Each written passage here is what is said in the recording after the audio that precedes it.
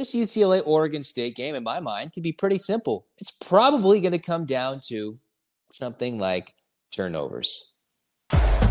You are Locked On UCLA, your daily podcast on the UCLA Bruins. Part of the Locked On Podcast Network, your team every day.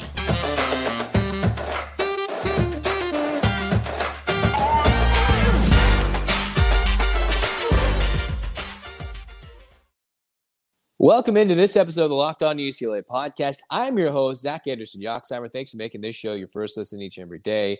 It's free wherever you get your podcast, and it's available on YouTube. So like, comment, subscribe, download. Thanks for your support. If you're an everydayer, you've seen me talk UCLA hoops when it comes to media day. You've seen me tease and build this matchup between the Bruins and Beavers, an elimination game of sorts in the Pac-12 title race, because the team who's out and loses is most likely out in terms of maybe making it to the Pac-12 title game. Not done officially. Long road to climb, but still lots of important games left for both teams. This episode is brought to you by FanDuel. FanDuel Sportsbook, the official sportsbook of Locked On. You can make every moment more. Right now, new customers can bet $5, get $200 in bonus bets guaranteed. Visit FanDuel.com/LockedOn to get started. Turnovers.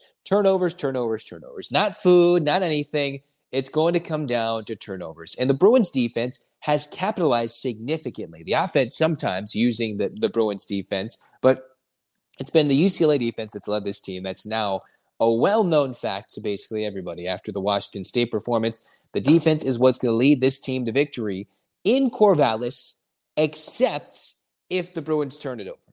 How can Dante Moore, as a youngster, continue to grow from week to week? There's no more bye weeks. The Bruins don't get that bye week to learn and adjust from week to week. They had that early week 5 bye week, took some adjustments, and hopefully going forward, that's going to make a difference for UCLA. Because despite being one of the better teams in the country at forcing turnovers, the Bruins have coughed it up just almost as much, not the same amount, but the amount of times of them winning the turnover battle by a wide margin, despite forcing so many turnovers, isn't as wide as one would think, considering they have the young freshman quarterback. They've dropped it a couple of times. There's still growing pains the Bruins have gone through with Dante Moore quarterback, and it's not on him. There's still ways to change the offense, moving things, changing the run scheme like the Bruins have done a little bit to give Carson Steele a lot more success because he got a bulk of the carries against Wazoo.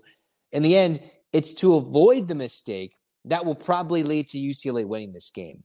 It's avoiding, and you can't play scared, especially on the road in a rowdy environment when Reser Stadium will be rocking, expecting UCLA to make a big mistake early because Dante Moore has thrown picks in early parts of these games, each of the first 2 Pac-12 games in the first quarter. Pick 6 and then a pick early against Wazoo in the first quarter. And also, he threw the bigger interception, the pick 6 right before halftime. So the big thing is, can UCLA not only limit the turnovers, can they limit their mistakes? Because in every single game, there's going to be a mistake. Moore can simply throw an interception, but if it's not something when they're down a score, if they're down a touchdown, or if it's early in the game that changes a 2-score lead going into halftime to trailing, like it's that much switch of momentum like it was against Washington State, then you're going to make mistakes. It's limiting those and making sure that that win probability number, which isn't always the most accurate of things because some teams make crazy comebacks anyway, does that go back and forth? So while UCLA needs to limit their mistakes, they still might throw a pick. That's kind of been the number. They've been turning it over probably about once per game every single time. And Oregon State seems primed and ready with their front seven, fairly physical as well. Maybe not up to the level of UCLA's capability, but they're returning some starters that missed some parts of the game against Cal. They will know the game plan, what it takes to fluster Dante Moore in this Chip Kelly offense in 2023. That is, get pressure on the quarterback and find ways to get Moore down, put a lot of pressure on UCLA's offensive line, and force Moore into throwing interceptions.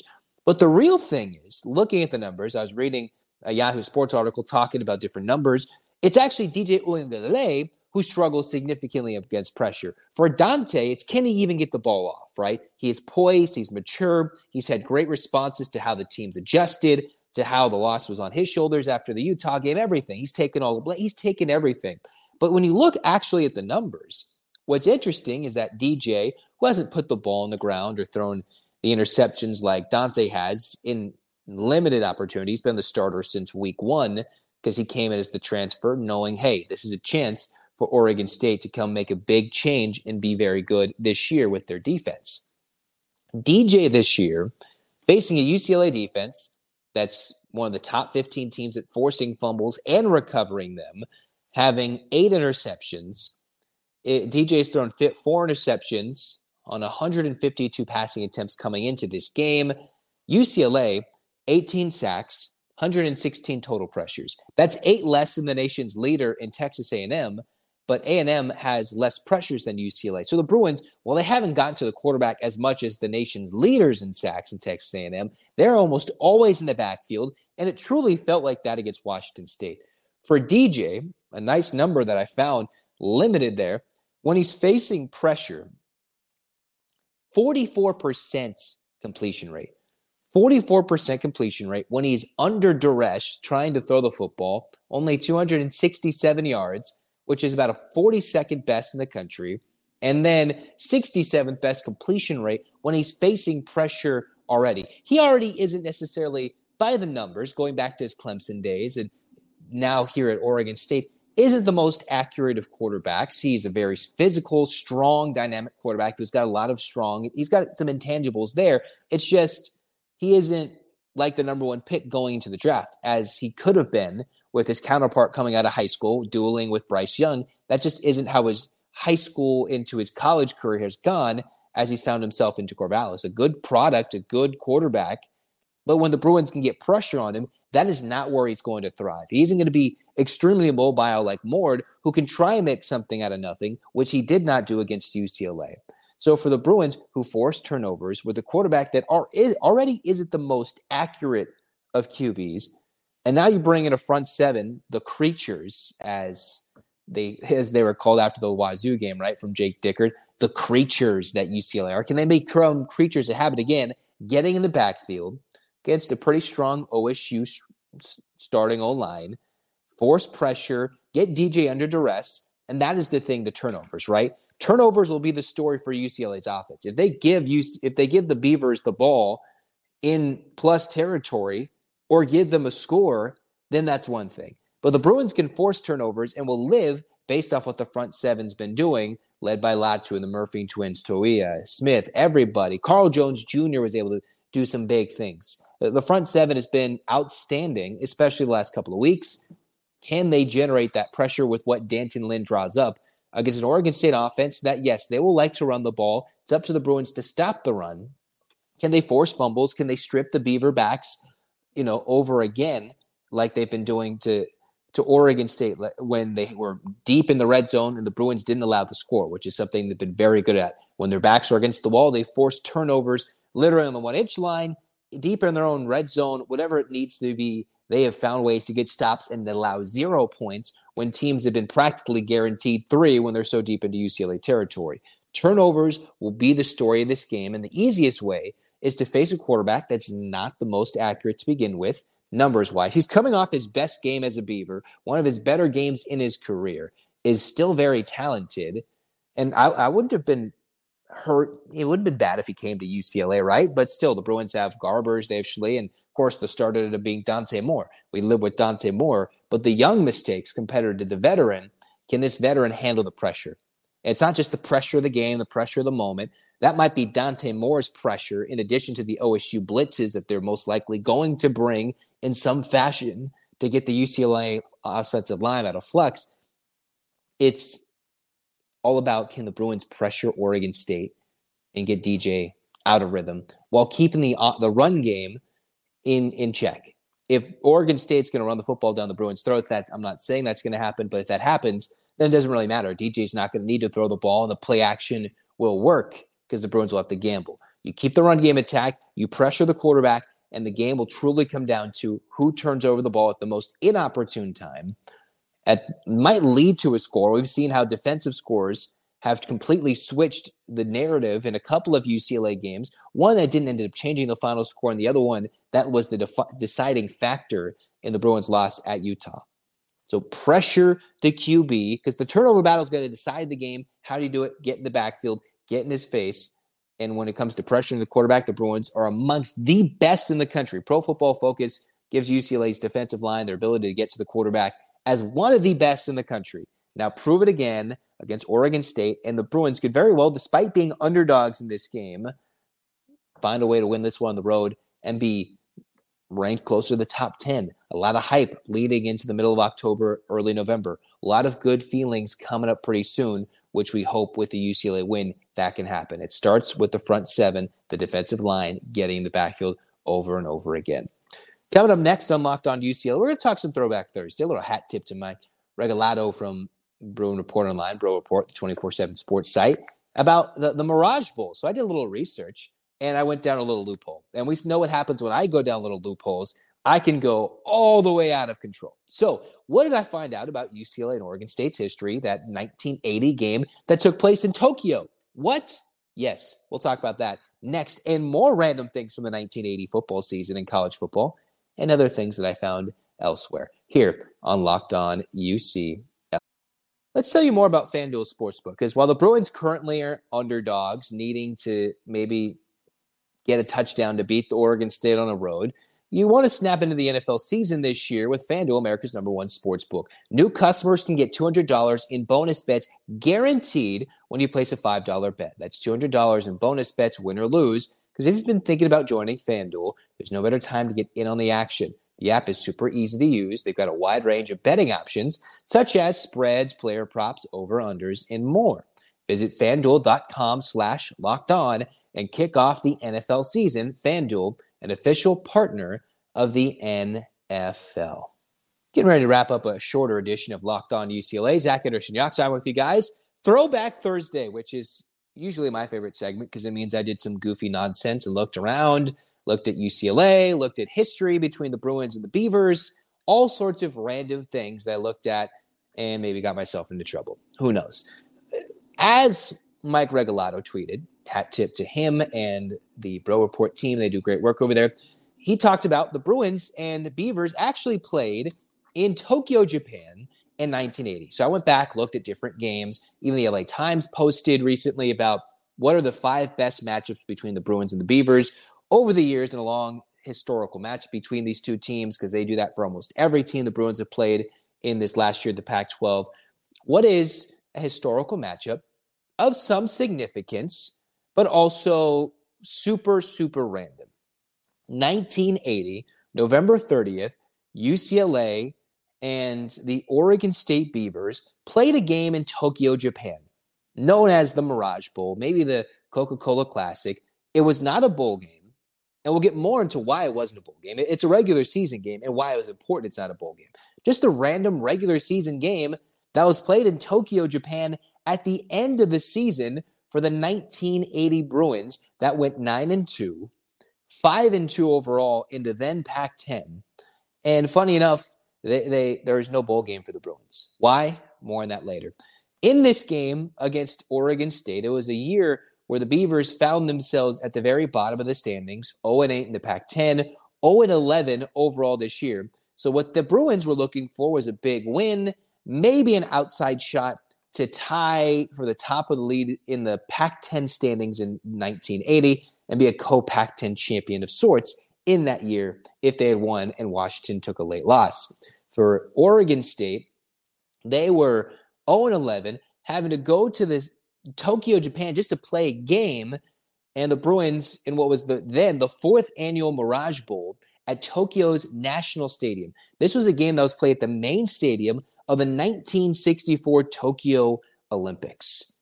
So why are they playing this game? That was technically a sellout of 80,000 people. I'm not sure how long it kept going because I think it went to the early 90s. Maybe you remember watching this game. Maybe you don't, depending on how old you are, if you're a big UCLA fan from watching that game against the Beavers.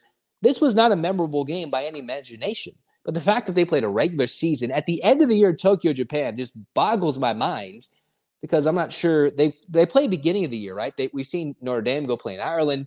We've seen a random game, like in Australia? I don't even know. They've played games everywhere. Next year, the Bruins are going to go open up in Hawaii. That's completely different than playing a game in Japan that is not just a week or two prior to the beginning of the season. It's UCLA playing in the regular season, a conference game in Japan, which just kind of seems unheard of. But as much as we've seen all these different pro sports leagues and college sports leagues, conferences and everything, go play across the country, maybe in different countries, in different islands for different big games on carriers, ship carriers for basketball games. They've been doing this for a long time. We just forgot about it or never knew about it or different things. The Bruins won this game 34-3, sent the winless Beavers home. The Bruins, who are one of the top 10 teams in the country that year under Terry Donahue, found themselves wrapping up a big game. What was so important about this game for Terry Donahue and the UCLA Bruins that actually happened in this game specifically? A 34-3 game, UCLA wins, and then all of a sudden, what was important with the UCLA win on a Sunday game? Well, UCLA's tailback, Freeman McNeil, if you remember the name, because he's one of the top of the leaderboards in UCLA rushing statistics, he ran for 3 touchdowns, set a school career rushing record in the game, since broken by future Bruins, but set the career rushing record, ran for 109 yards, a game where UCLA was up 31-0 at the half. McNeil didn't actually play in the second half, and the Bruins ran away with that one in a dominant fashion. I'm actually looking at a newspaper clipping right now about the game when they dominated this game. They didn't even need to play in the second half. The last score came with Kenny Easley's interception. He had 2 interceptions, including a pick 6, and their last touchdown came with 5:55 to go in the half for the All-American safety. So you had Freeman McNeil setting a then career rushing record for UCLA way back in the Mirage Bowl, which I don't think it's talked about too much. I know since UCLA's had Perkins, Green, Jonathan Franklin, who leads the UCLA career rushing record with over 4,400 yards. You have McNeil, who's just ahead of current UCLA coach Deshaun Foster by a measly yard. And maybe if McNeil was allowed in that game, could have run for 500 yards, maybe could be higher up on the list in the UCLA career rushing yards record. Either way, UCLA was able to get the win, dominate the Beavers, and send off McNeil on a high note. Many of the seniors with Terry Donahue in that time getting big things. For Oregon State, it clinched their worst season in its literal history. They had a 70-man roster, and their coach was talking about them not quitting. For Terry Donahue, it was one of the top senior classes in the history of the school when it comes down to what was quoted in this article. So for Freeman McNeil, he had 3,195 yards rushing, who surpassed the record of Wendell Tyler at the time, who was a Los Angeles Ram at the time in the 1980s. Passed that record, could have gone for even more in the second half, possibly, and the Bruins didn't play in a bowl game. So initially, this Mirage Bowl, a mirage in Tokyo, it was a game where UCLA and Oregon State wasn't memorable. Broke the UCLA career rushing record in that game, the then record, and held for a little bit by Freeman McNeil. But the 1980 season, maybe you remember it, 43 years ago from the posting of this podcast, was a unique thing. Here's a funny little quote. I found this in the Washington Post. I know this has nothing to do with UCLA, Oregon State, but it kind of does. Actually, it does. But this is funny. Considering Oregon State's right now a part of the 2-pack or the Pac-2, whatever you call it, in the disintegrated Pac-12. This, ironically, it says, I found this on the WashingtonPost.com, but it says by Richard Hoffer and the Los Angeles Times on August 12th, in 1980. This was a big decision by the then Pac-10. Funny, right? The Pacific 10 Conference was reduced to Pac-5 today. That's half the sentence. There's not a lot of context in that sentence. I just think the first part of that sentence is extremely, extremely funny. I can continue this. The Pac-10 Conference was reduced to Pac-5 today for purposes of the 1980 Conference Football Championship. So it's funny that we have the Pac-2, the Pac-12's crumbled. Then the Pac-5, which can be a running joke that we don't even realize, the Pac-5, there's a reason why it was the Pac-5 for that season. Right now we're sitting with the 2-pack, the Pac-2. The Bruins are playing one of the remaining schools left in the Pac-12 umbrella. We have no idea what that looks like. But in the 1980 season, the same year that UCLA and Oregon State met in the Mirage Bowl, why were the Bruins someone in contention for the Rose Bowl, but not bowl eligible or able to play in any postseason game and ineligible for the league title. That included USC, UCLA, Oregon, Oregon State, and Arizona State. Some of you may remember this. Some of you may have forgotten this even happened. 5 teams, half the conference, was ineligible to win the conference title, which meant that people were super afraid that the 6th place team could win the Pac-10, have a losing record, and represent the conference so horribly with a losing record in the Rose Bowl. That didn't happen. Washington went 6-1, went 9-3, lost to Michigan in the 1981 Rose Bowl. Yet it was only Stanford, Cal, Washington, Wazoo, and Arizona who were able to compete. So every game counted for the records. Every game counted in the standings.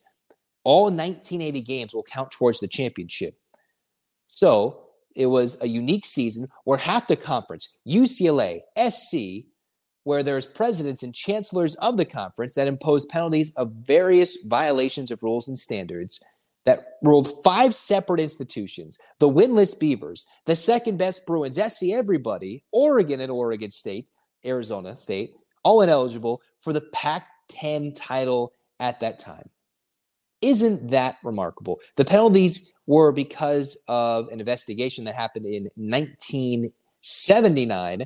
The penalties were for violations of conference rules and standards in the areas of unearned credits, falsified transcripts, and an unwarranted intrusion of athletic department interests into the academic processes of the respective universities. A spokesman said, according to this article, the third violation applied only to USC and based on allegations that athletes received unearned credits for classes at other schools.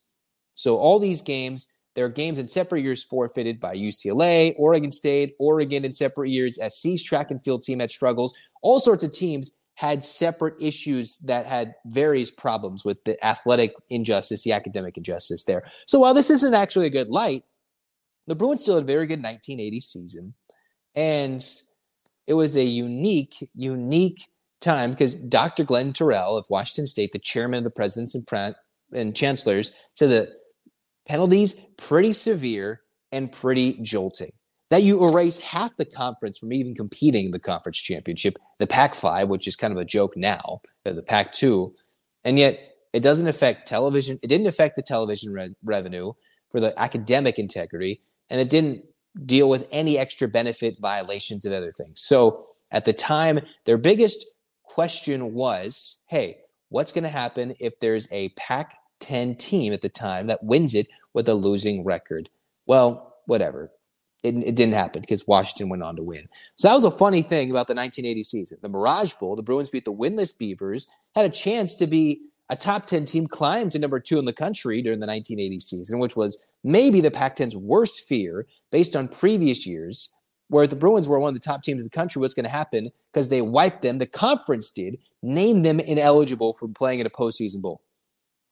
Made a ban on 5 teams. SC was high that year. Oregon had some unique wins, beat some of the top teams in the conference, but was in the middle of the conference based on the record. So many random stuff.